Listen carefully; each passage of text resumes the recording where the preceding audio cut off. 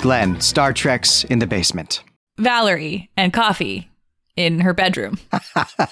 All right.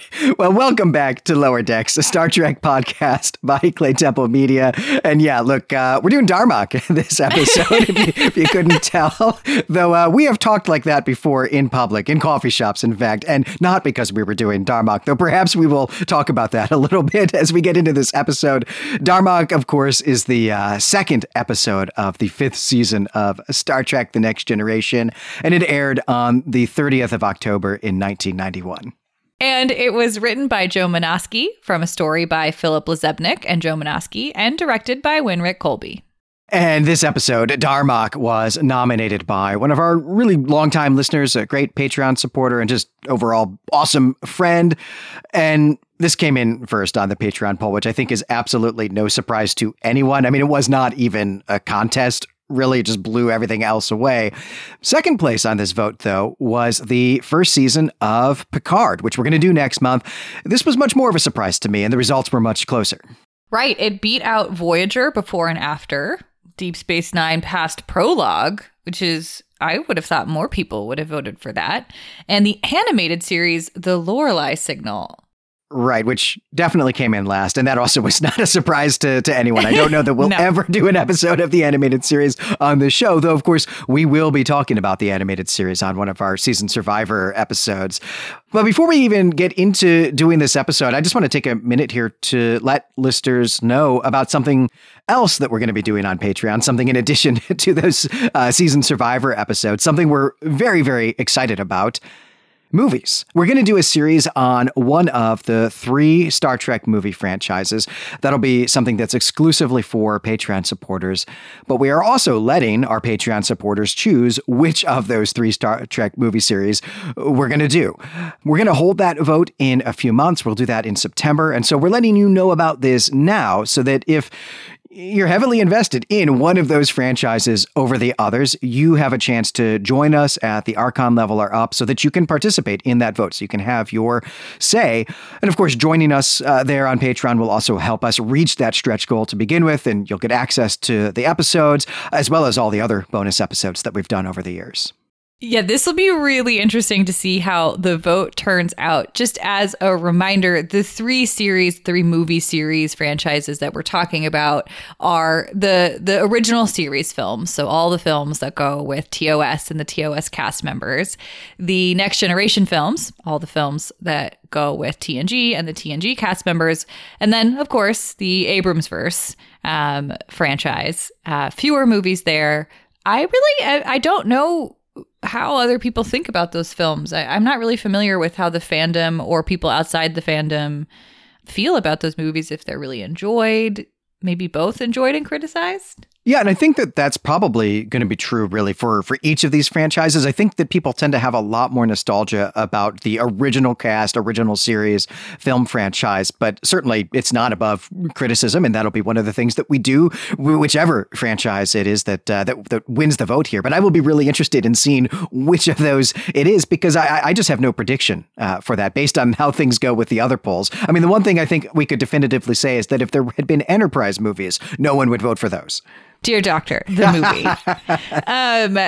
But I am super excited to do these movies, whichever series or franchise we end up doing. And also, I'm just really excited to finally have a place where I can tell somebody, and they might get the joke, that when Animal Crossing came out in March of last year, which I think was how a lot of people spent March and April of 2020 getting consumed by Animal Crossing.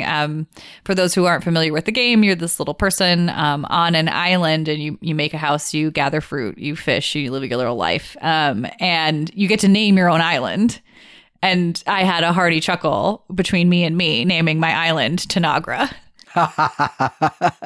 Amazing.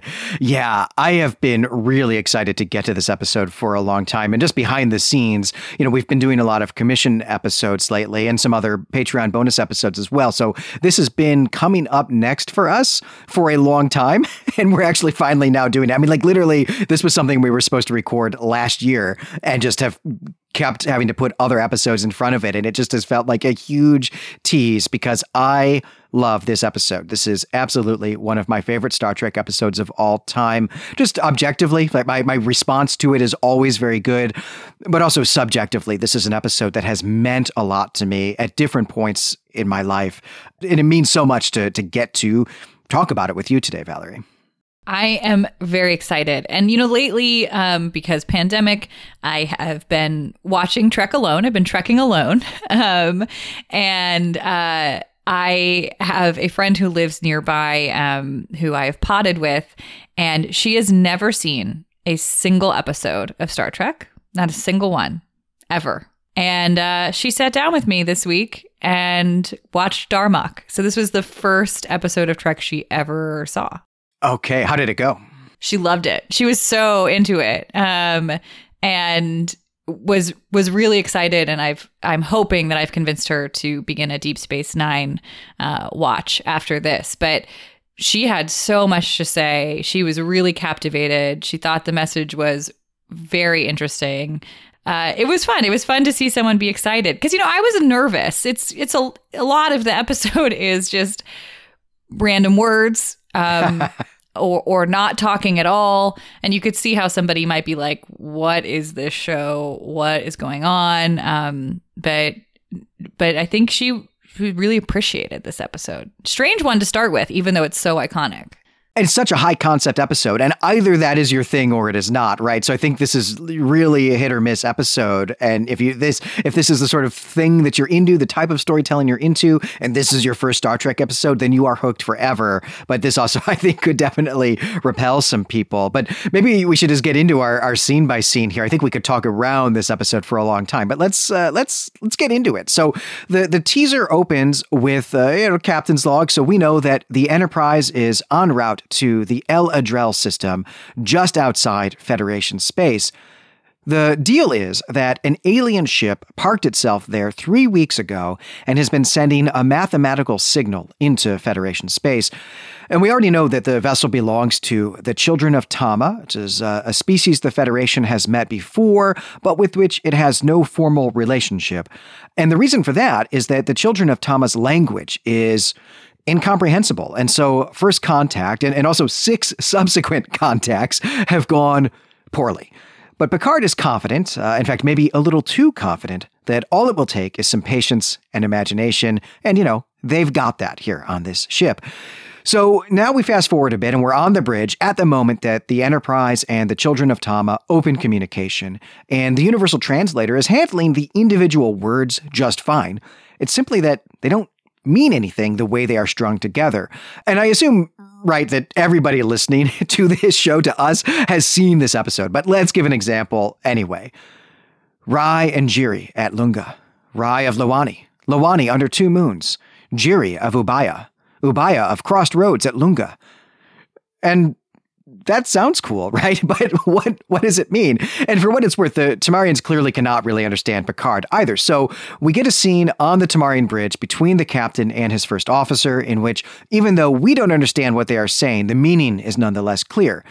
This isn't working, and they need to try a new approach. And the captain has an idea that the first officer does not like, and they're arguing about it.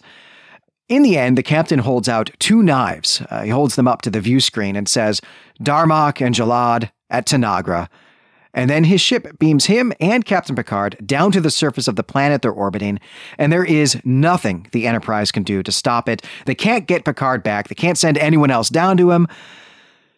All right, so that's the teaser, and it is a big teaser. It actually ends up being 15% of the episode or close to it. I love that a huge part of it is actually a little stage play on the Tamarian bridge that we can't even comprehend, right? This TV episode opens up with people shouting gibberish at each other, essentially, right? Yeah, I would love to see a companion episode, a mirror episode where it's the same story told from the perspective of the Tamarians, but we can understand the Tamarians and we can't understand Starfleet. Oh man, I would just love, I want Patrick Stewart to come over to my house and just shout gibberish at me. That sounds amazing.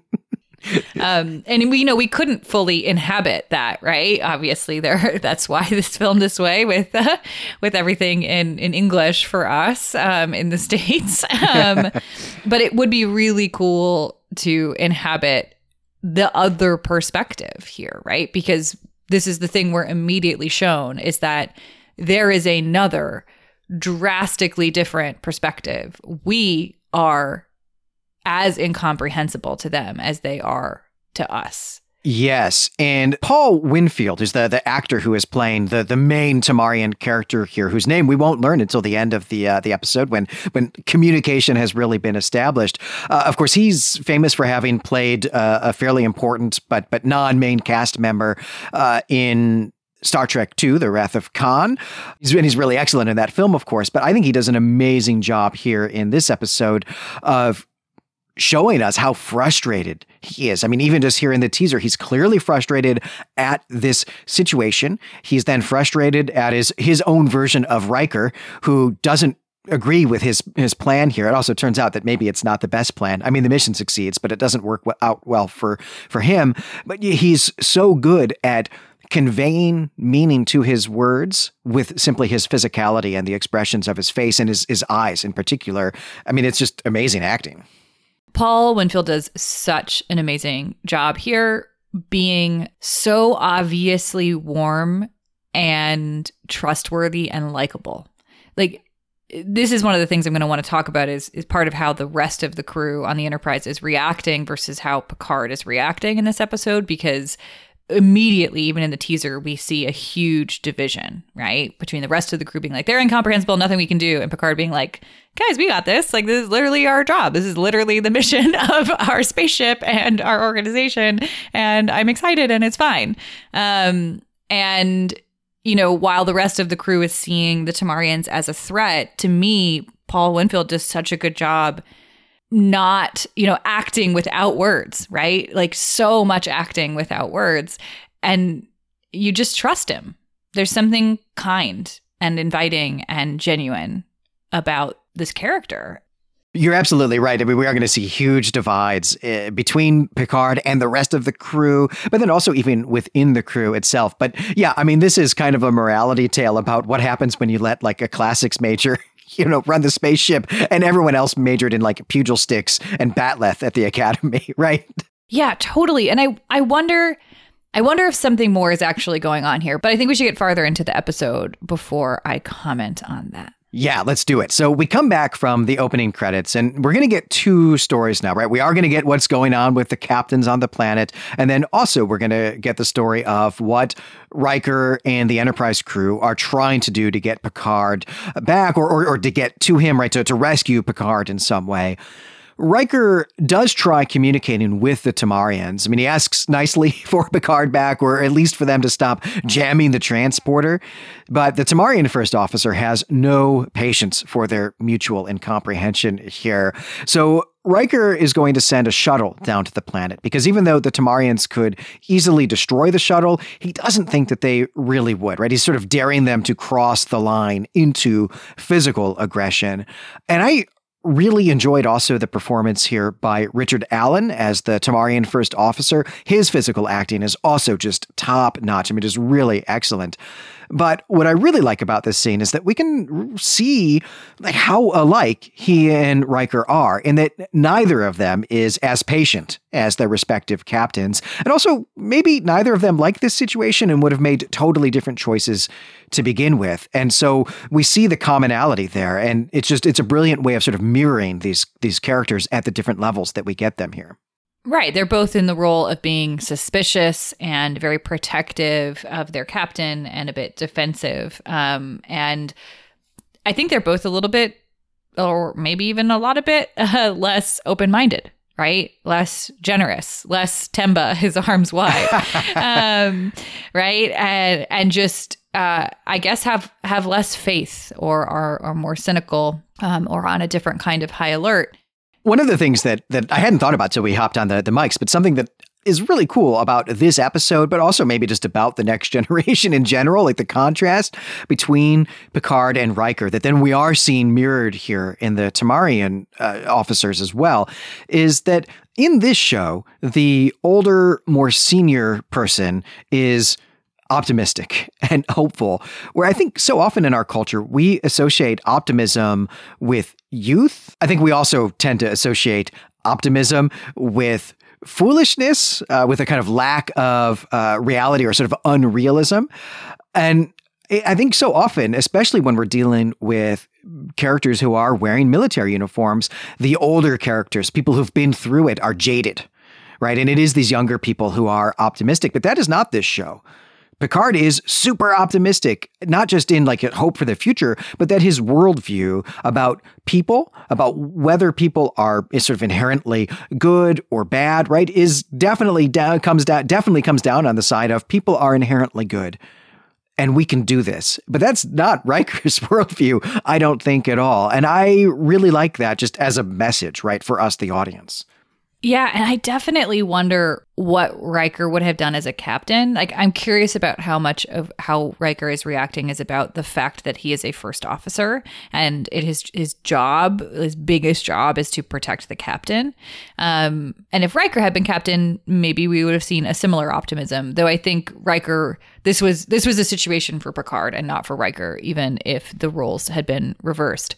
One thing that was really fun about sharing this episode with a friend and a new Trekker is that I think most millennials have a general sense that Jean-Luc Picard is a guy we like, that this is the captain we really like, that there's a lot of love for him. And, you know, we all love Patrick Stewart as well. It's pretty easy to get behind. But this episode, when she was watching it, she was just like, oh, I love Picard. Picard is amazing. This was like a little case study in what makes him so special as a captain.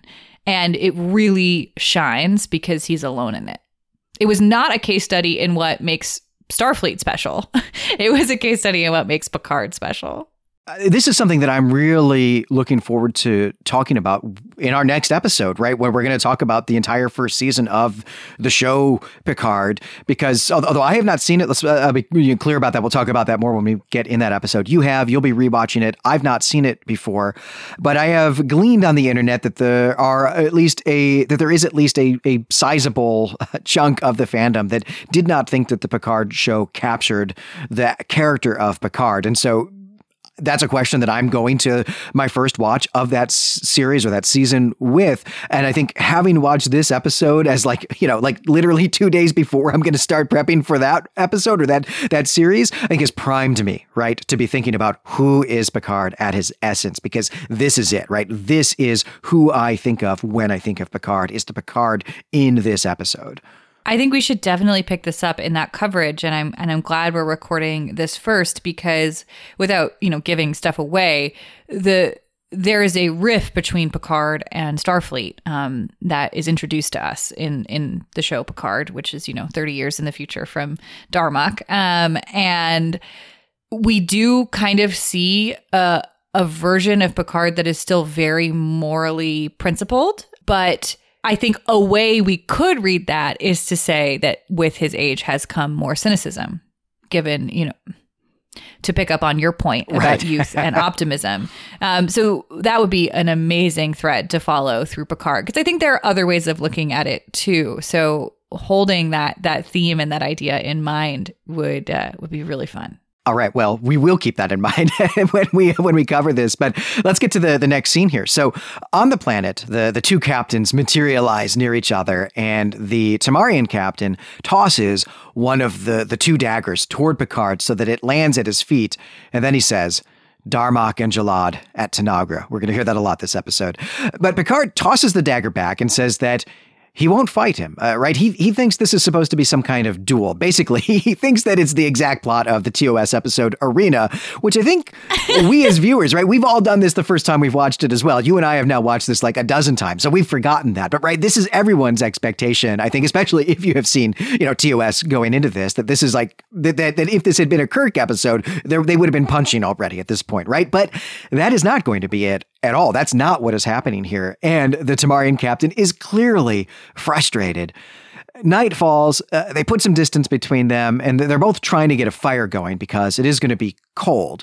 The Tamarian succeeds, but Picard is not able to start a fire with just a bunch of sticks.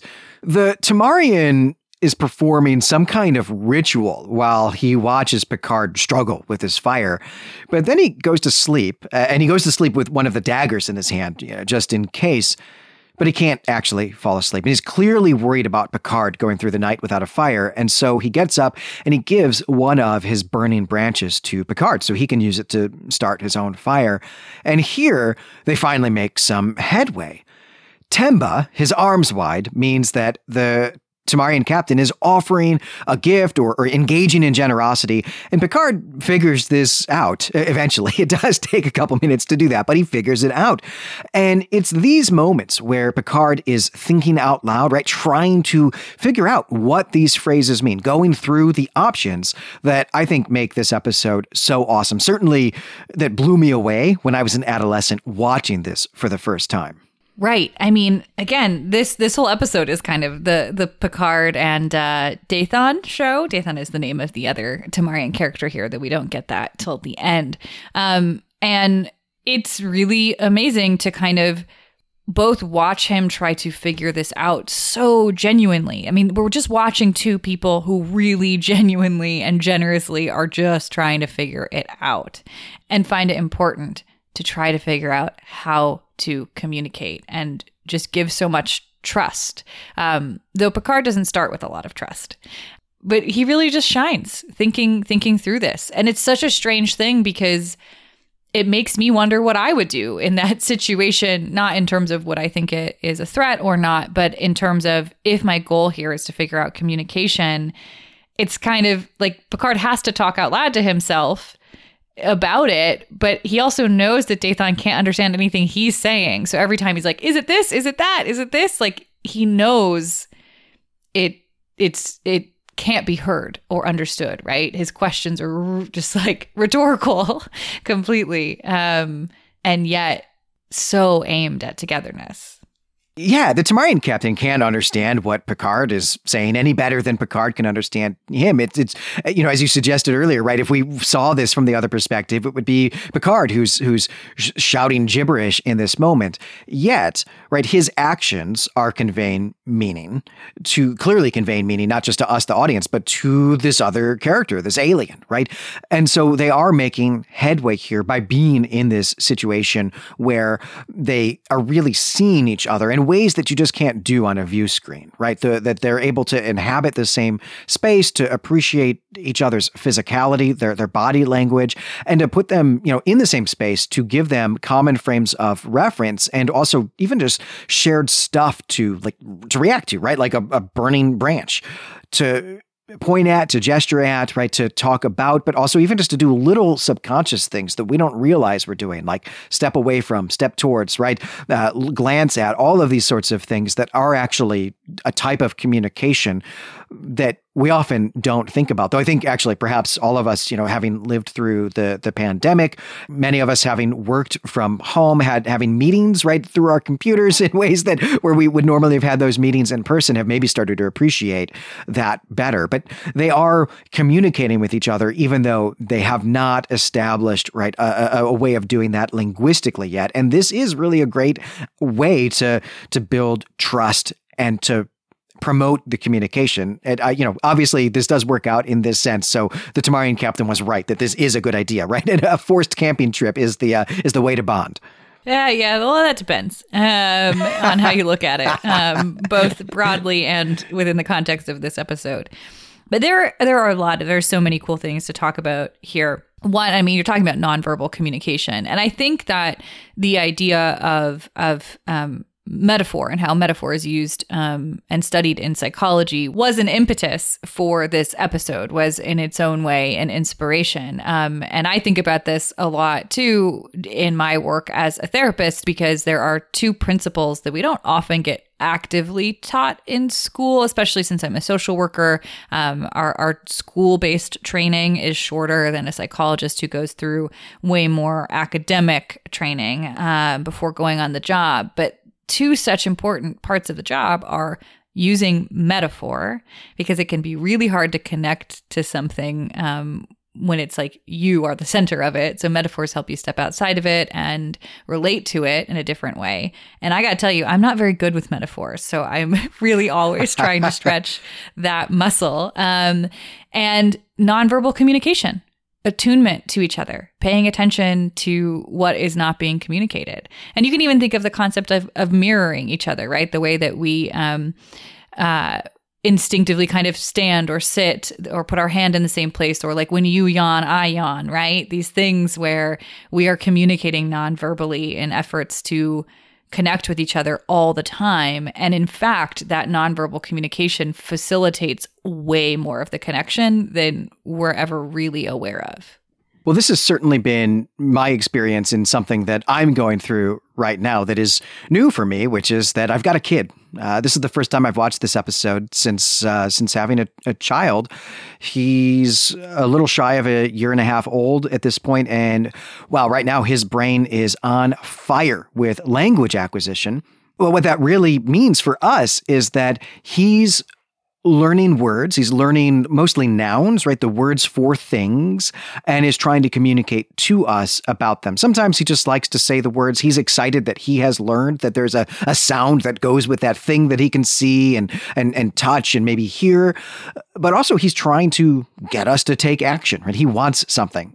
Maybe he wants to be held up to the window so he can look outside and look for the dog that he hears barking, or the birds that he hears tweeting, things like that. Or he wants, the ball that he's pointing at, something like that. But he's not speaking, right? He is saying words. He is communicating to us in a language, but it's his language. He can't say very many words, certainly not multi-syllable words with a lot of clarity. And he's got a limited range of sounds, which is simply actually because he can't actually even control his mouth the way that an adult can yet. So there are all sorts of sounds he can't make. Some of that's he doesn't have enough teeth to make those sounds. Turns out that's actually really important. And so when he's saying things to me that are new, I have to do exactly what Picard is doing in this episode, which is to try to figure out what he is saying.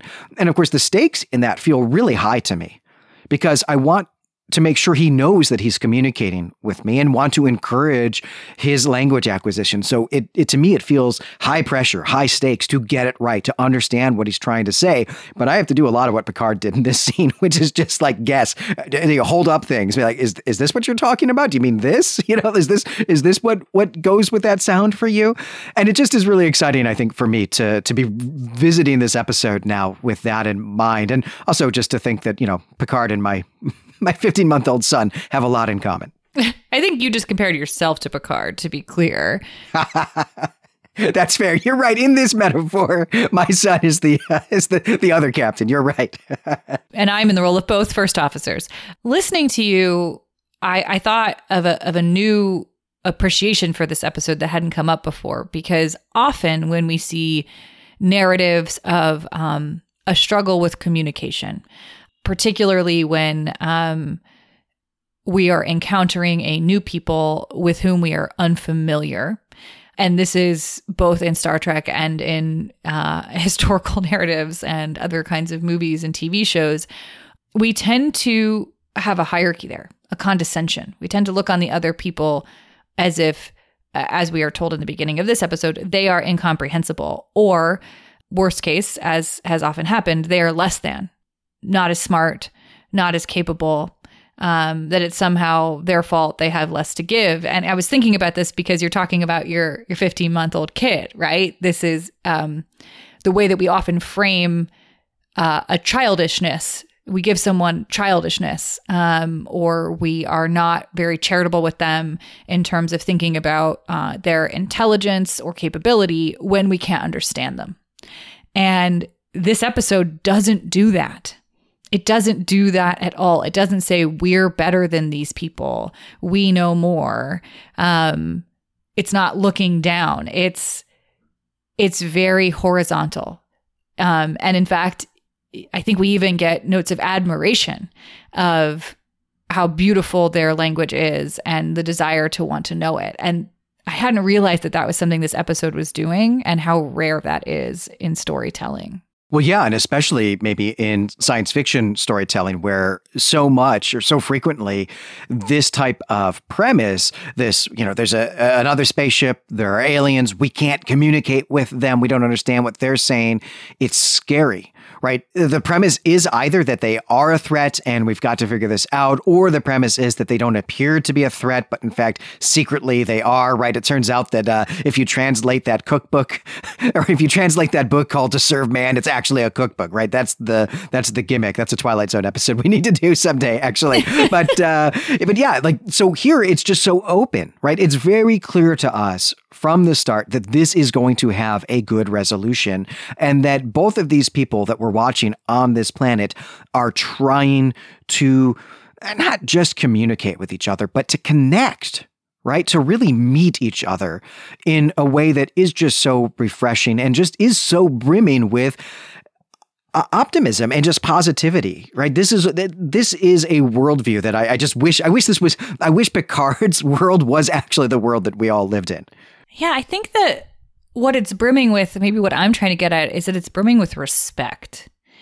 Maybe this is what I was dancing around without knowing it when I was talking about how Dathan feels so genuine and trustworthy, that Picard is entering this situation, and I think Dathan too, not his crew, but him as a captain, he as a captain, are entering the situation with respect for one another. If you think about the way that people often conceptualize talking in their original language with someone who has learned as a second, third, fourth language that same original language, it's so easy to make the person that can't communicate as well childlike. And to think of them as less intelligent. Or if you've had the experience of being around a group of people where you don't speak the language that they speak, whether that's just, a situation or you're traveling somewhere else, you've probably felt a little bit of this too, like incapable, you can't communicate, and people start kind of speaking down to you, or underestimating you. And that's not happening here. There's respect. You're saying something that I believe is worth hearing and is intelligent and worthwhile, and I want to understand it, versus something is wrong with you, I don't understand, that must be your problem.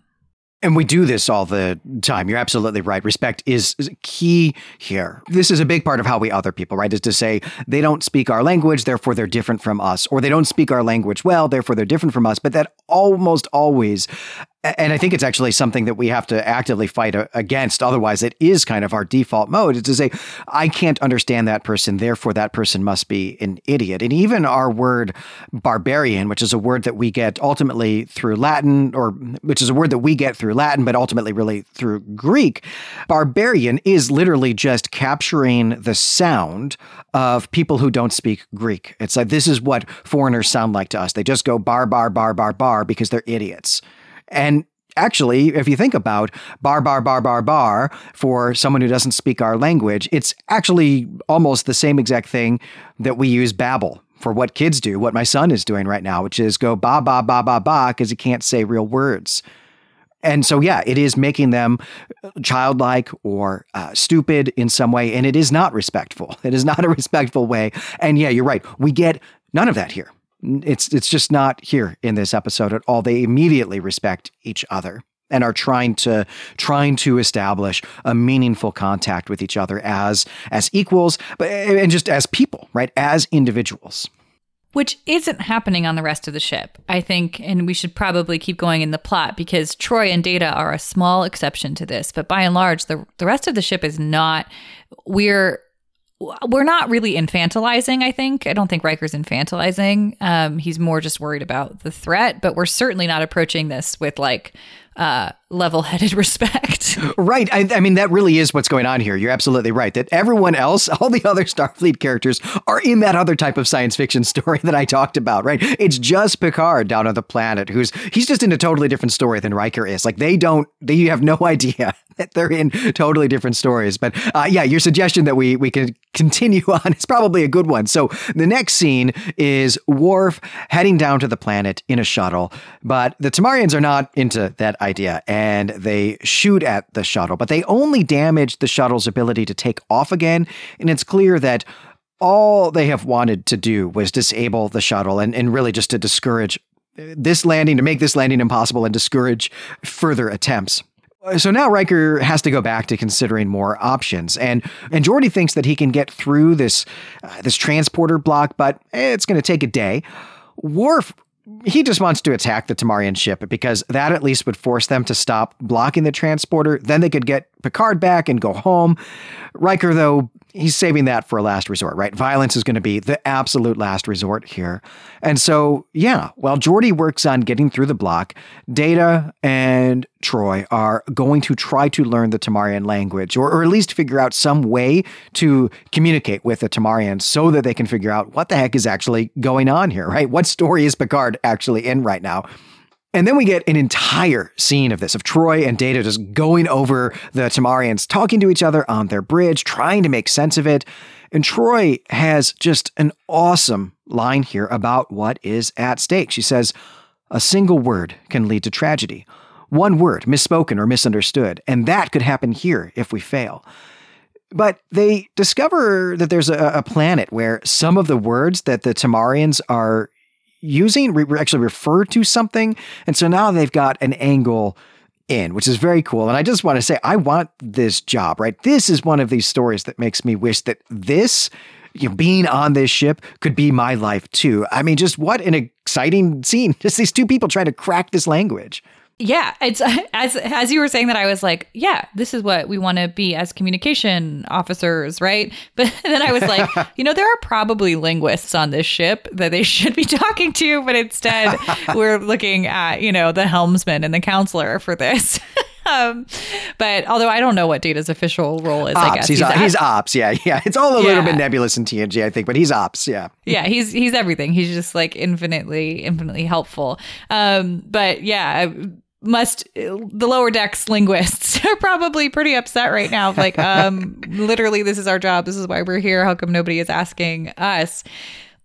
And you're right that Riker isn't necessarily treating the situation with respect. It's interesting, right? He doesn't want to turn to violence, but he seems to be only able to think of these people as potential threats, right? In this very violent thing. This is the undertone of the whole episode, and there are several comments on it, are like, we don't want to accidentally start a war. And this idea that one misstep could cause a war, could cause tragedy, we even see earlier in the show, in The Next Generation, with the first season episode, which, Glenn, you love because it's the first Dixon Hill episode, The Big Goodbye, where Picard is practicing this language because if he gets the pronunciation of something wrong, there are going to be dire consequences for the contact and the diplomacy between these people, right? So we have a crew that went through that. And we see this too on Voyager. I forget which episode it is, but the one with the gestural language, and people get very upset when the gestures are wrong. We see this on Enterprise. I think Captain Archer's dog, Porthos, pees on a tree, and this is like deeply upsetting, and it ruins the first contact. And so this is something we see in Trek all the time. And to your point earlier, we also see in Trek all the time, somebody kidnapped the captain and he's going to have to fight to survive, and we have to get him back. And you mentioned the episode Arena. It's very difficult not to think of Kirk and Gorn in this episode. And the fact that every alien planet in TOS and TNG is actually just a location within or right outside of Los Angeles in Southern California. So the landscapes look really similar. The visual imagery tells us that it might be the same.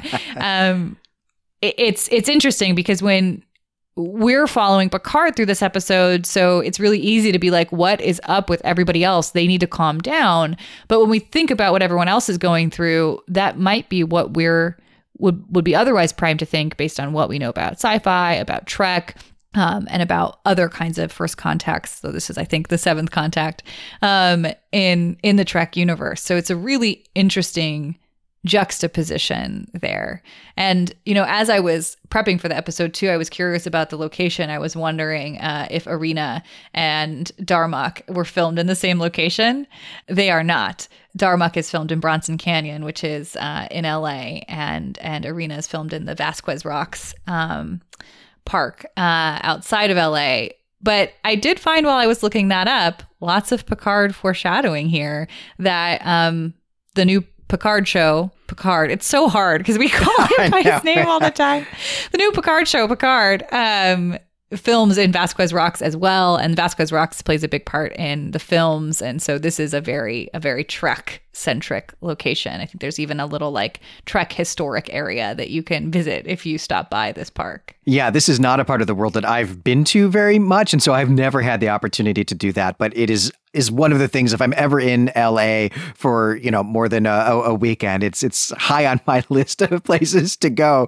And boy, that would be fun to do. I mean, it's definitely on my my bucket list, I guess. I want to circle back, Valerie, to your invocation of the big goodbye here, because I don't know that we actually see at all what Riker is up to while Geordi's off trying to figure out how to get through this transporter block, and Data and Troy are doing this thing. So I want to believe here that there are actually just some deleted scenes where Troy tells Riker that he needs to go take a break on the holodeck. And yeah, Riker's in another Dixon Hill story. Like that's the fan fiction I'm going to go write about this episode. For some reason, too, my fixation in this episode was about the really stark contrast between how Picard is approaching this and how the crew is approaching this. And my friend, too, was really struck by this. I mean, again, this was her first Trek episode she'd ever seen. She doesn't know these characters, and she walked away being like, I hate everyone on the ship. They don't make any sense to me. Picard's the only good character here. And so, I was trying to explain that as well developed as our characters get to be, that because of the episodic, mini teleplay nature of the show, often the characters' personalities and traits can be tossed aside to serve a plot, right? And the fact that we just need the people on the ship to misunderstand and try to get Picard back, and how that fuels the plot, is just part of telling the story. And it's not really... none of the characters on the Enterprise are shining as themselves, with the exception of Worf, who is still being reduced to he wants to shoot phasers and they won't let him. But I had also been talking before we watched the episode to my friend. She said, what do I need to know? We're jumping into season 6 here. And I was like, you don't need to know anything. This is a super episodic show. I can tell you some basic things about how Star Trek works, but like, this isn't serialized. We don't need to know. And then when we got to the end of the episode, I thought, you know what we do need to know? We need to know about Locutus of Borg. We need to remember that Picard was kidnapped by a hostile alien race and traumatized, and is still suffering PTSD, as is the rest of the crew, and especially Riker, for the guilt he carries around that he kind of let that happen, right? And I think the crew has all of that.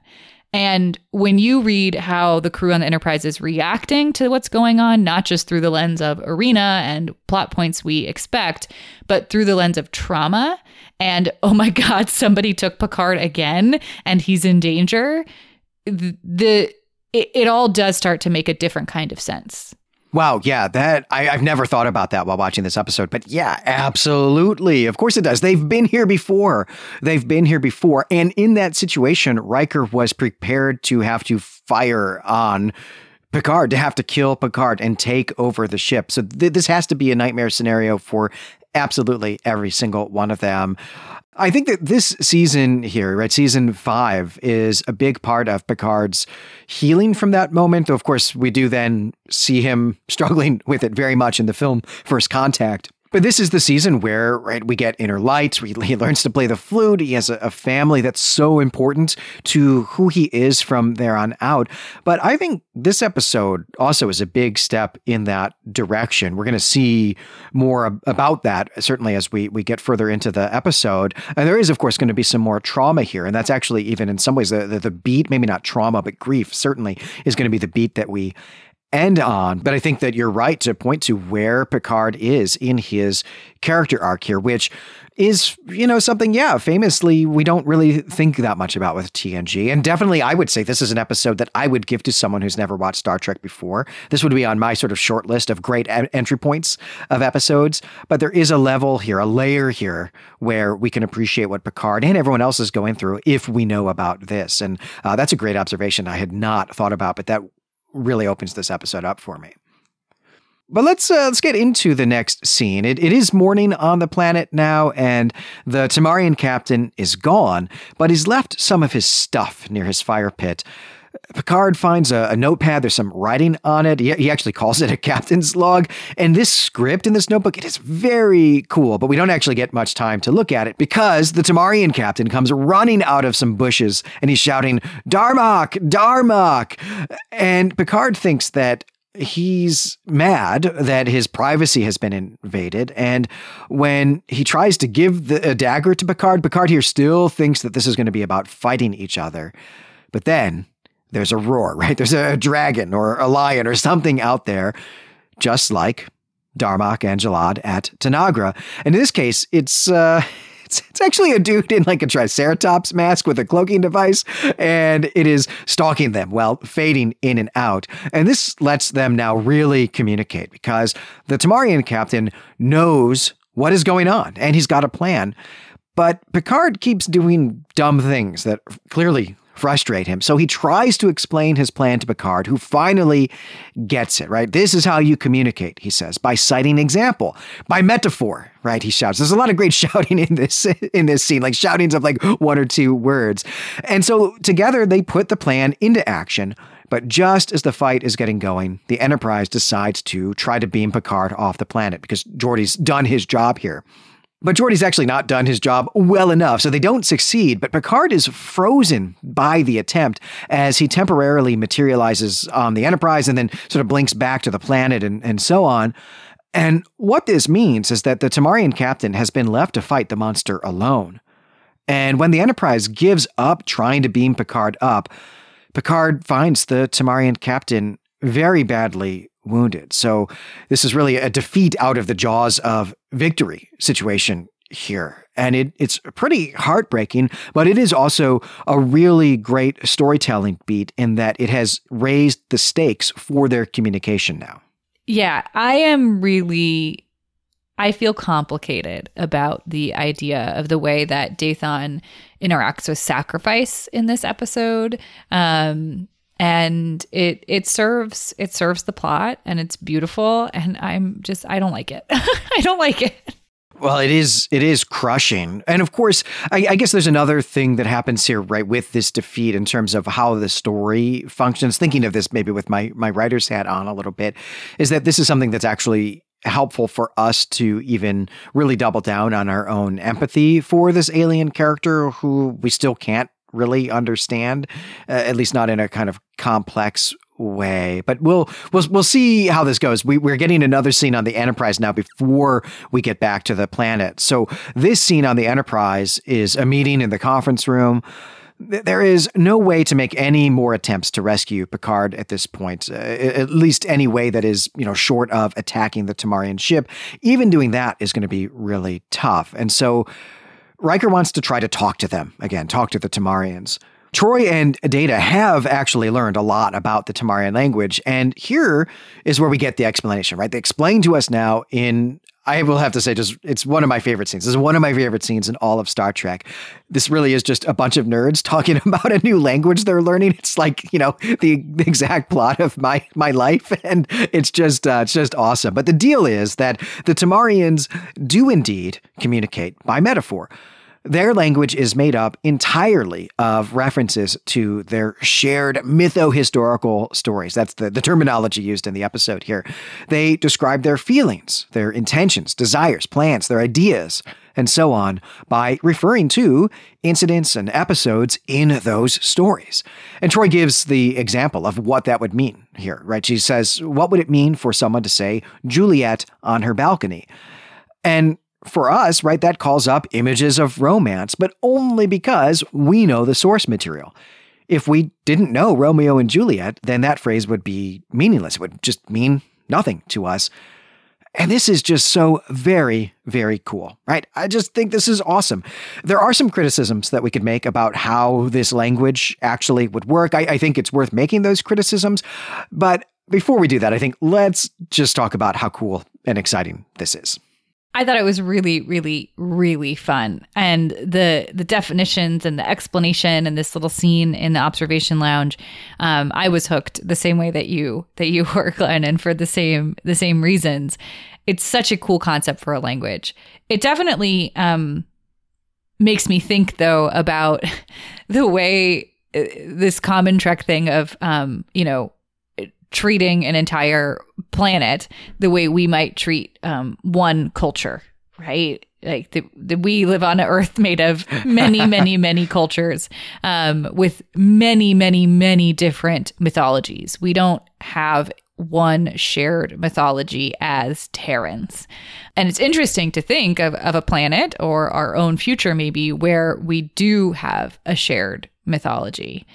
And I want to say a little bit more about this as we get to the end, but I almost wish we'd been able to see more about this problem, because I was left a little confused about why they can't look up these stories, right? Because in the Data and Troi scene, the computer seems to know who Darmok is and what Tanagra is, because they're mythologies from Chantil 3, I think it is. So the computer knows that. Maybe the computer has some books about Chantil 3, or they could do this with all the other names and people that they heard in this clip from, that they recorded of the view screen of the Tamarians talking on the bridge. I feel like we do have access to this information. This idea that like, nope, we don't know the stories and we can't get them, so we don't know what anything means, felt a little odd to me. I agree. There's a lot that's unexplained here. It was unclear to me just at all where Chantil 3 is. It's obviously not the planet that these people are from. So why are there mytho-historical stories even about some other planet was a question that I had. And yeah, why then, if they have these entries, if they know about these things, why is there not more in the Enterprise computer about this, that they can't pull up any of these texts? Because absolutely, right, they could pull up, the text of Romeo and Juliet. We're going to see clearly they can pull up all sorts of texts. Actually, we're going to see that earlier, all sorts of mytho-historical text, or just, earlier literature they can pull up, and could presumably do that for every species in the Federation, and probably, for Klingons as well. Maybe less so for Romulans, actually. That's maybe an interesting thing to think about. But yeah, they should be able to have access to more of this if they were able to get any information at all to crack that. Though I'm willing to overlook that and just say, like, we just don't have enough information to understand what's going on there. And I guess really my criticism of the way that this is portrayed here is that, I guess really something you were pointing to, Valerie, is that, right, there should be texts of these stories that our crew can go read, or that anyone could read, right? That someone could read, right? That these are stories that are written down. And so the Tamarians have to have a language that allows them to read these texts in the first place, that then they are using to communicate.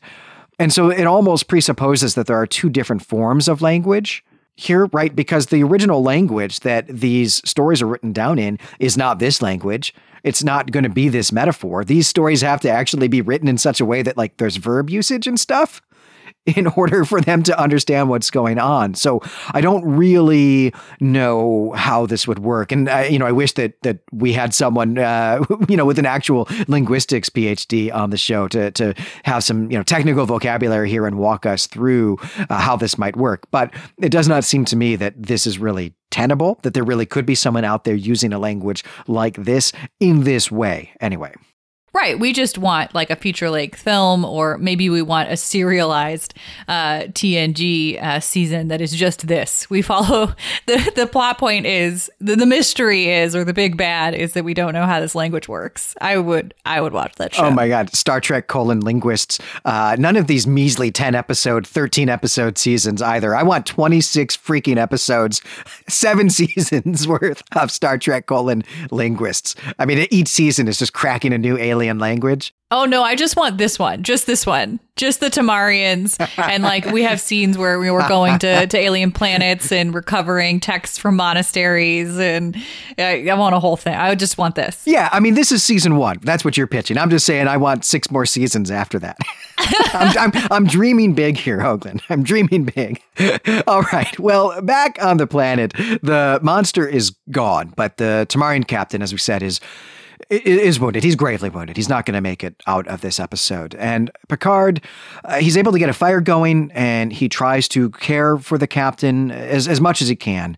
And they talk. In this scene, it's going to be sad because he is going to die in this scene. But this scene is also just very cool because now we get the Tamarian telling the story of Darmok and Jalad at Tanagra without using any verbs. It's just proper nouns and prepositions. That's how this language functions here. Well, Picard tries to illustrate what he's understanding by drawing in the dirt. And the story is that Darmok and Jalad each separately wound up on the island of Tanagra. They had to fight a monster, and in doing so, they became friends, right? They became friends by going through hardship together, which, hey, is what these two have been doing. It was the plan, right? This is what the Tamarian captain intended. And this is just so awesome to me. It's hard, I think, actually, for me, even really to articulate the extent to which, and maybe also precisely how, this scene excites me so much. But it does. It blew my mind up when I was an adolescent, and it still gets me every time to see these people trying to communicate in this way. I just love it. I mean, it's a beautiful scene. It's so intimate. And they build the intimacy in other ways throughout the episode. You know, one of the little details that we didn't talk about was when Dathan is getting ready to go to sleep, he does this little ritual of placing items around his campfire. And my assumption is that has some sort of spiritual meaning, or maybe it's protective in some way, but it's some important ritual. And we get these beautiful details, and two people trying to show love to one another over a campfire is just, you know, platonically romantic as all heck, and is just platonically romantic in a really beautiful way. But I want to know more about teenage Glenn. What blew up your mind here? What do you mean by that? Well, of course, the whole episode is doing this for me, but just over and over, right? This episode showing how a person goes about learning a language, which was just not something that I had a lot of experience with at this point, and certainly was not something that had ever been presented to me as being exciting, as being fun.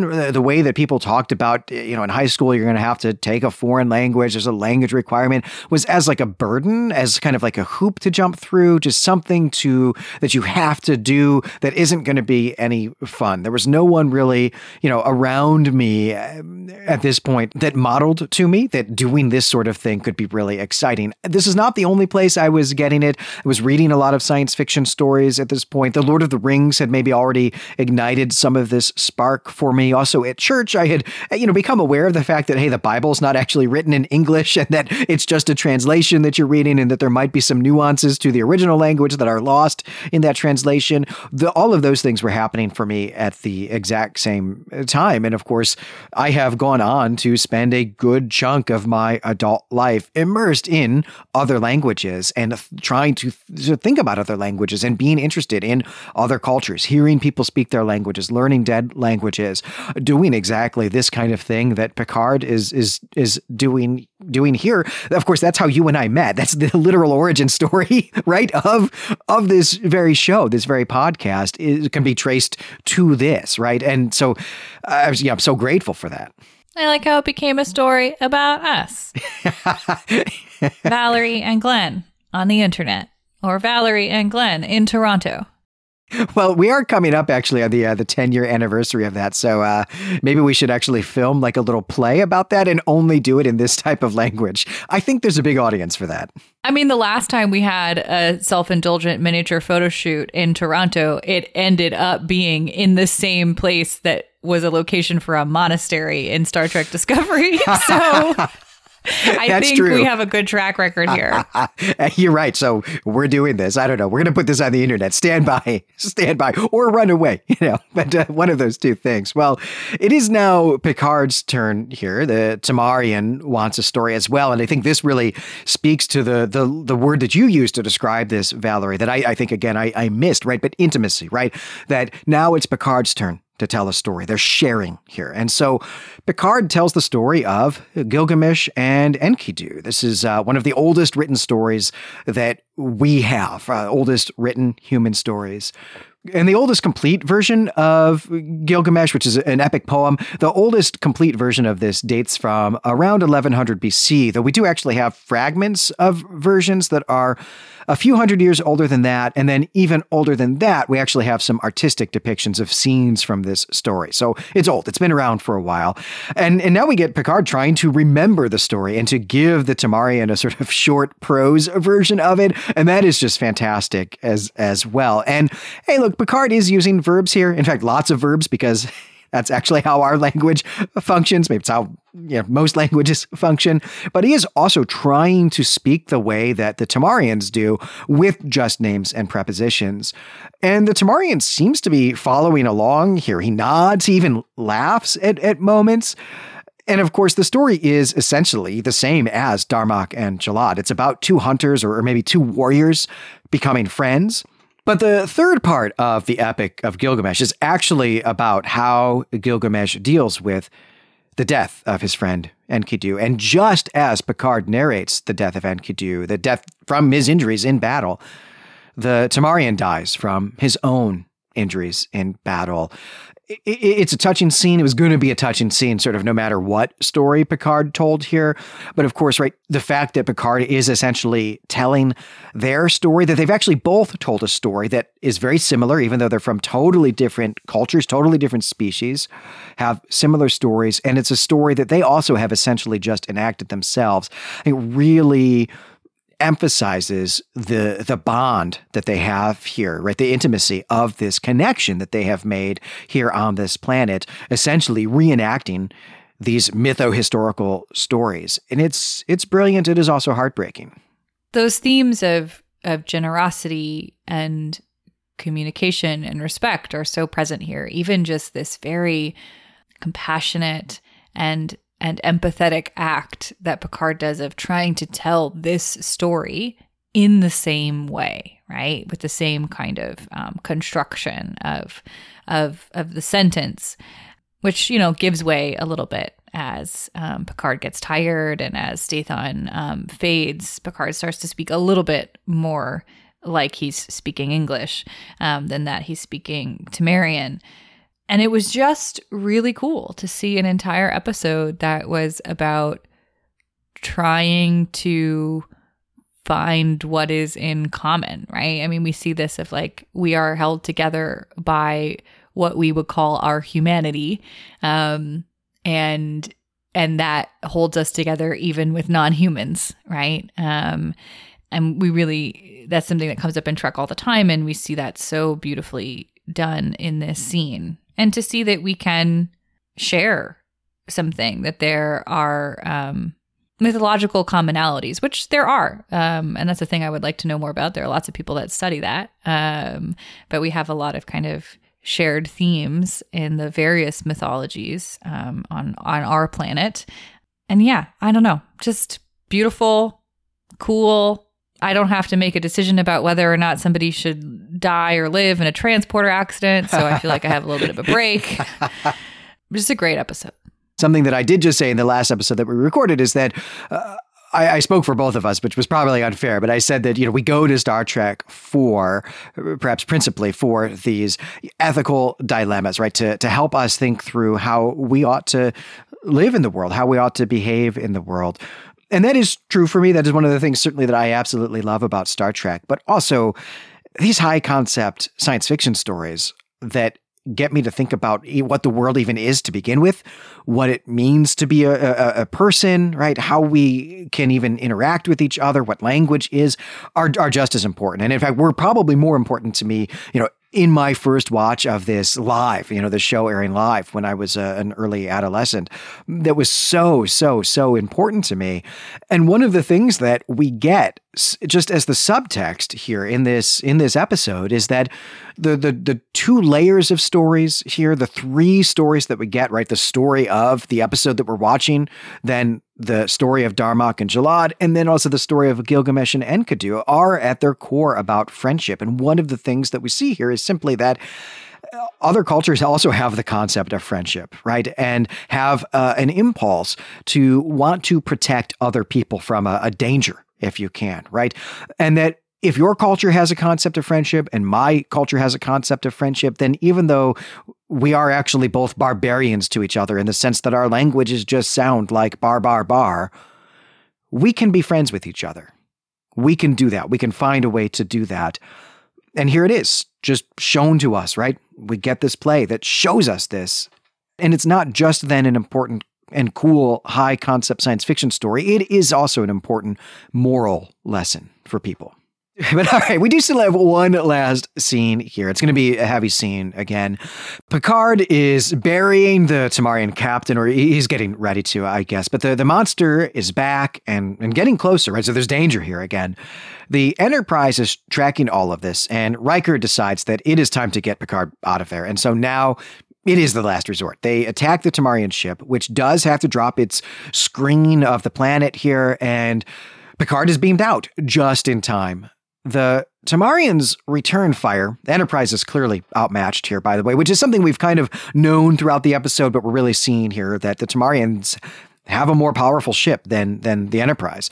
But Picard gets to the bridge, he hails the Tamarians, and now he's able to communicate with them. Using their own language, right, using their own metaphors, Picard tells the Tamarian first officer, shut up and listen. And then he tells them that he and their captain fought the beast, but they failed, and their captain died.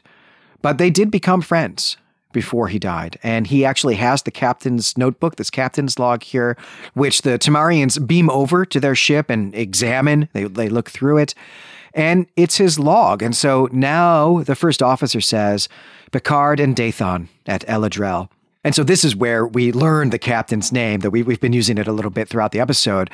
And it also seems here at this point, right, that now this story is going to become a new metaphor for the Tamarians. And this scene ends with Picard holding up his Tamarian dagger and saying, Temba, his arms open. And that's it. The Tamarians leave. The Enterprise can get on its way as well. But we do actually have one final scene, an epilogue. Picard is in his ready room. He's reading a book on the couch when Riker comes in with the damage report. The book is the Homeric hymns. We're going to nerd out about that in a minute, but this scene is really so that Picard can comment that Dathan was willing to die so that his people could establish contact with the Federation, so that his people could make a connection with new people. And when Riker leaves, Picard picks up the dagger and he looks out the window and then makes the mourning gesture that we actually saw the Tamarians make. And I think this is just a great ending to this story, right? Picard thinking about the friend that he made and thinking about how to honor that short friendship, how to honor Dathan's sacrifice by carrying on with the Enterprise's mission of exploration and peaceful contact, right? That Picard sort of rededicating his life to the mission that he is on here because of this experience. And it's a great last scene. It's a great last shot. Yeah, I think, I want to nerd out about Homer, and I don't want to dwell too much on this criticism. And I think we've captured it in other ways, but it really does strike me how alone Picard seems to be in this. In this scene, Riker comes in and he's like, "What are you doing? Why are you reading this? Why are you reading Greek? Why are you reading Homer?" And Picard is like, because all these like super important reasons. I was extremely touched and moved by this really intimate and tragic thing that just happened. And Riker's like, okay, well, bye. And it just doesn't seem quite like what I think Riker would do or what I want him to do, or the other intimate scenes that we see between Picard and Riker in this ready room. And I thought that was strange to make this only important to Picard rather than something that's like a grief and a respect and a solemnity that like the rest of the bridge crew gets to join him in. That's a really great observation. And, there is certainly a sense in which that's just what the story needs to be, which you brought up already, the way that these characters can be a little flexible from episode to episode to serve the needs of the short story that our writers are trying to tell us with iconic characters from week to week. But I do also think that, we can make this fit with the wider arc of Picard, which is that this is still before Inner Light. This is still before he goes off and has an entire imaginary life where he has a family and a lifelong friend, and comes back to the Enterprise feeling the absence of that in his own life. So we can see this as a beat on that journey that, we get to towards the end or middle part of the 5th season here. But also, to be fair to the rest of the crew, right, they are having to repair the ship. There is this damage report. Picard is clearly recovering from the incident here. And while the crew is doing those repairs and so on. And, it's possible that 30 minutes from now, he's actually got an appointment with Deanna Troi that we just don't see in this episode, because certainly we do see throughout the series that she really is someone he leans on, that he does go to her in her capacity as counselor to deal with his traumas and his griefs and his other emotions. So I'd like to think that he's got an appointment. That's fair. That's generous. I mean, if we're supposed to learn something from this episode, well, many things. One of them is to be generous. So I'll do it. Fine. And just to wrap up that thought, just simply because I wish I'd thought of it before, is, hey, that is actually kind of the last scene of this entire TV show is Picard showing up at the poker game and Riker saying you were always welcome. Actually, that's a really good point. And I had forgotten that Inner Light is after this, because there is something about the way that Picard is uniquely and deeply affected and had this solitary but really life-changing and moving and character-defining experience that reminded me of Inner Light. And so maybe it is important that we think a little bit too about not just that the crew is not behaving how we want them to behave, but about this as a beat in Picard's loneliness in a way. Right? That starts with the Borg, right? With this experience of having been kidnapped and manipulated and traumatized by the Borg. Yeah, that's such a great observation that you had earlier in this episode, right? I mean, I think if we were going to compile, and there is no reason to ever do this, right? But if we were going to compile an essentials list, like an essential Captain Picard, Jean-Luc Picard, like a story, here's his arc, this is an episode that has to be in it, I think. And I think that part of this too will also be Chain of Command, which we're going to get in season 6, which is when, there are 4 lights, that episode, when Picard again is taken hostage and tortured by the Cardassians. So yeah, there's a lot of, and Picard is a lonely character, right? In a lot of ways, especially in terms of relationship. But he's made lonely through these experiences, which I think is very different than, Kirk, Spock, Bones, where they're almost always bonding the three of them more and more and more through their individual experiences or through Kirk's experiences. Absolutely. In fact, while you were talking about the campfire scene that we get in this episode, you made such a great point near the end that's what I responded to. But while you were sort of halfway through what you were saying there, the thing I wanted to jump on was how this is actually my second favorite campfire scene in Star Trek, because my absolute favorite campfire scene in Star Trek, and one of my favorite scenes in Star Trek, period, is the beginning of Star Trek V, the one where they go find God, that just opens with Kirk and Spock and Bones camping in Yosemite and being friends, right? And that really, to me, captures the essence of what the original series is, and maybe especially what the original series film series is, which is a show about friends, about friendship. And yeah, the contrast, right? One of the many contrasts between Kirk and Picard is that Picard is alone. And yeah, this episode really does emphasize and highlight that in ways that I didn't really think as much about before we got on the air to do this episode. So this has been really awesome for me.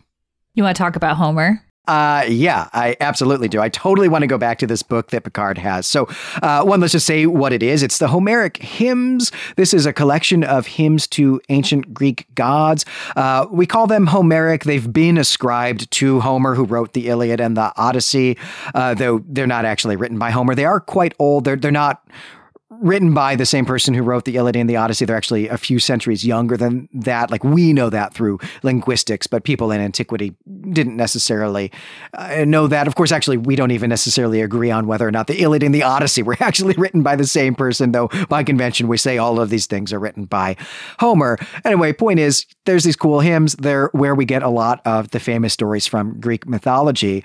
But what really matters here, Valerie, is that Picard is actually reading a physical book in ancient Greek with scholarly footnotes in English.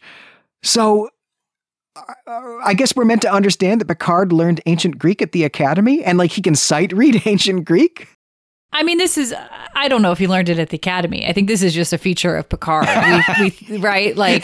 He was born knowing this language. Yeah, this is what he does. It's he's a doctoral student in his spare time, basically. That's his side hobby. He's I think with the character of Picard, they often draw on the Western canon, right? And his deep knowledge of and reverence for that canon.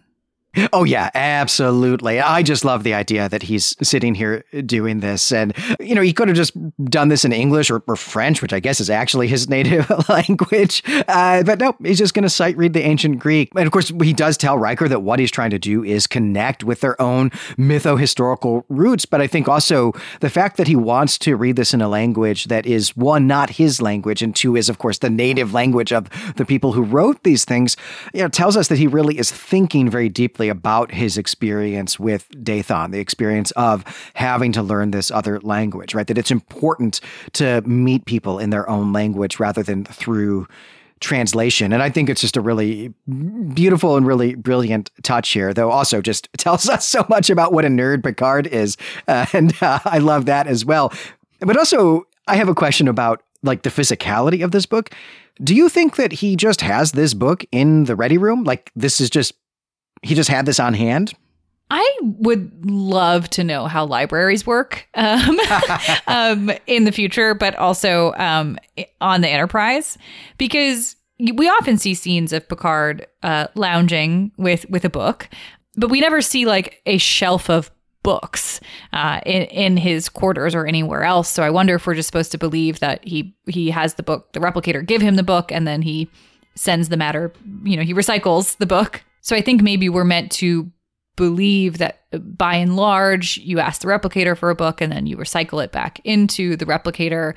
But we also see that Picard keeps objects, right? Has a really intimate connection to certain objects in his space. And you would think books would be a big part of that. He has the Globe Illustrated Shakespeare on display in a glass case in his ready room for a chunk of TNG. Hilarious to me, Glenn, that you didn't already know Picard was a nerd from that and from his weird interest in archaeology and also, Dixon Hill. But yeah, I don't know. I would love to know how books work. Yeah, well, I think your impulse here is right. I think that he has replicated this book. And, we see other people reading, not just on TNG, but we see this on Voyager and Deep Space Nine as well. We see people reading books. Sometimes they're books like real books from our past, or they're made up books from the future and so on. But people are usually reading them on their pads. People basically are just getting ebooks, from the ship or station library or, whatever. But here's where Picard is just, I think, so awesome. He's he's just totally my hero, is that he could do that too. He's got a pad. He could just call it up on the pad and read it, but he doesn't want to do that. He wants to read a physical book. So he has the replicator make it for him. Then when he's done, he's going to put it back in the replicator and that matter will go make something else for, somebody. I don't know. Troy's going to eat that as ice cream when he's done with it, essentially, is what's going to happen here. And I think that's cool that he wants the tactile experience of connecting with the book in that way. And again, I think you're right to point to the fact that he is an archaeologist and that he has a real emotional attachment to objects. We actually see that in this scene with the dagger. He is keeping this dagger from Dathan, right? This is in the Ready Room as something he wants to see from time to time. He's going to do that with the flute coming up. He is, in season 6, going to get an object from actually his archaeology professor at the Academy that's going to become a big feature of the Ready Room as well. All right, the Picard does like to surround himself with objects that have meaning for him, like emotional weight for him. And so it's maybe no surprise that he wants the tactile sensation of the books, even if he is just going to put it back in the replicator when he's done. Yeah, he even gives his son, not his son, the man who turns out not to be his son, one of the artifacts, archaeological artifacts in his quarters. There's an early scene in that episode where his not son picks it up and asks about it, and as they part, Picard gives this as a gift. So you can really see the meaning that he imbues objects with as a way of connection, intimacy, and respect. These other themes that we see so much in this episode from him. And one last thing I wanted to say about this scene and the Greek and Gilgamesh that isn't really a criticism, but is like a hope for Trek of the future in the spirit of infinite diversity and infinite combinations is to dive more into the mythologies and canonical texts and important works of other cultures that aren't just, predominantly white Western cultures, right? We think of Greek as Picard says here, the thing, right? Our history. But when you look at what we're meant to believe about who's serving on this ship, I don't know if that's true, if it's everybody's history, right? And there could be really cool opportunities to bring in other forms of Earth culture, mythology, or language, or story, or history, or connection into future Trek shows. I would even like to see more of this from Klingons, more of this from Vulcans, more of this from Trill. I think that would be a cool place to go. I agree. One of the things that is always a little bit, funny in a kind of tongue-in-cheek way with Star Trek, maybe like especially the original series, is how even all of Spock's cultural references are to human history and human culture and not to Vulcan stuff. And of course, that's because, right, we're the audience. But absolutely, I would love to see Star Trek introducing more of the deep cultural legacy of, not just Greek and Rome, but ancient India, ancient Persia, ancient China, and so on into the show. I'm interested in that stuff. Star Trek's a way that I learned about a lot of this stuff. This was the first time I ever heard of the Homeric hymns, was watching this episode when I was about 12, I suppose. And that is a great service that I think this franchise performs for people. And it would be so awesome to diversify and expand that from the sort of realism standpoint of telling us more about our own story, our own human story. But also, yeah, I'm with you. I want more Klingon stuff and more Vulcan stuff. I want to see that get expanded. I would love to see, especially the Federation, maybe get more expanded, more built, get the world of the Federation built more, where we get like Telluride stories. We learn more about their culture and Andorians and so on as the show goes on. I do hope that as the franchise goes on, that we get more of that. Well, in the spirit of imbuing things with meaning, I think it is time for us to invent a cocktail for this episode. And we wanted to take a cue from the episode here and not actually come with one ready. We do usually assign this to one of us who then presents it to the other, but we thought it would be more fun to metaphorically sit around our campfire and work it out together. So I will just pitch to you, Valerie, kind of first question. Just what do you think is a good base spirit for this episode and why? Yeah, I think we need two base spirits. I think we need to have, you have one and I have one. And I think we already have a great title for this drink, which is, Valerie and Glenn in Toronto, or Valerie and Glenn on the air. But I think that if we're going with the spirit of like what I want to bring to this and what you want to bring to this, maybe we should just go to the things that are important to each of us separately. Oh, I think that's a great idea, but I still I want to defer to you to start with naming the first liquor here. So we'll start by saying that I bring to the campfire, to the little table next to the campfire, a little bar cart next to the campfire, a bottle of Green Hook gin, which is a gin that I really like that is made in Brooklyn where I live. So that's our first ingredient. Yes, of course. It has to be gin from you. And my base spirit is going to be a brown liquor, an aged liquor. It, has to be. But I'm actually going to go with brandy here. I prefer Armagnac to cognac in most instances, though, it is a shame that cognac is just much easier to get. So that can do if you're trying to replicate this at home. But yeah, so that's what I'm going to bring is some Armagnac or some brandy. I think that a suggestion I might make if we're thinking about the campfire is we think of maybe something a little bit smoky in some way, if there's a way to bring that element to the ingredients we already put on the table, or if we just think of something we want to drink around a campfire as our general vibe. I absolutely agree. So one of the things that I love about brandy so much is that I actually find brandy to be a really warming spirit. And so I was kind of going for the sense of like the warmth of the fire there. But I also, look, you don't ever have to talk me into a smoky drink. Like I think I was trying to spare you from that. So I think actually what I would add to this to add a little bit of smoke, and I really mean little bit because I know you're not actually going to like what I'm about to say, but I would put just a tiny bit, like maybe a quarter teaspoon of Ardbeg Scotch in this. I think that's very reasonable. And, we have a similar drink in our shared histories. I made a version of it for your wedding party when I was bartending, because it's a drink that I had in Berlin at a time when I was supposed to meet you there, but you had to leave early. And so I went to this bar we were supposed to go to alone, and I couldn't read German, so I didn't really know what was in the drink I was ordering.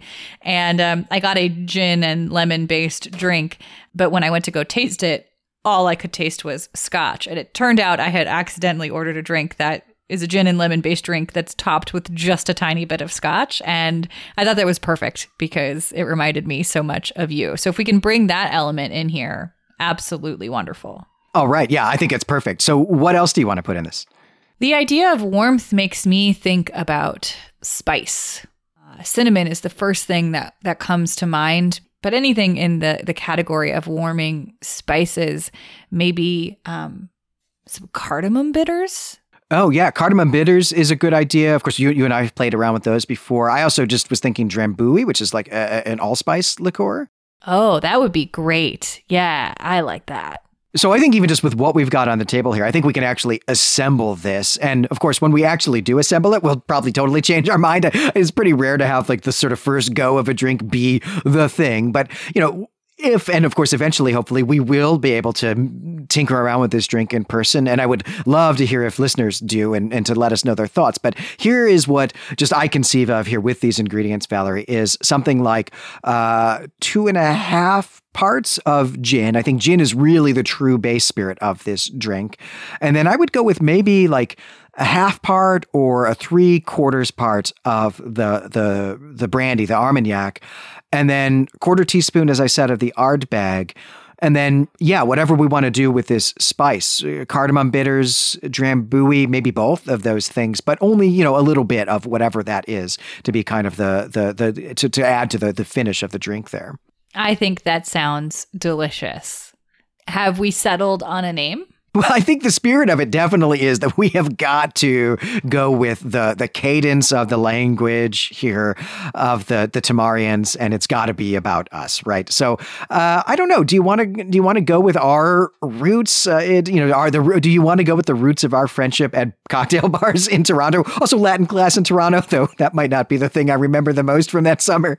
But so that's on the table. We could also say something about the show, or bold suggestion here, Hoagland. It could include both. I actually think, so if I put this on a menu in the bar that I own that exists in my mind, it would be really fun to have the name of this drink be a Mad Lib. And so it's blank with a little indication of proper noun and blank with an indication of proper noun at place. And the person ordering it has to fill in the Mad Lib to order it.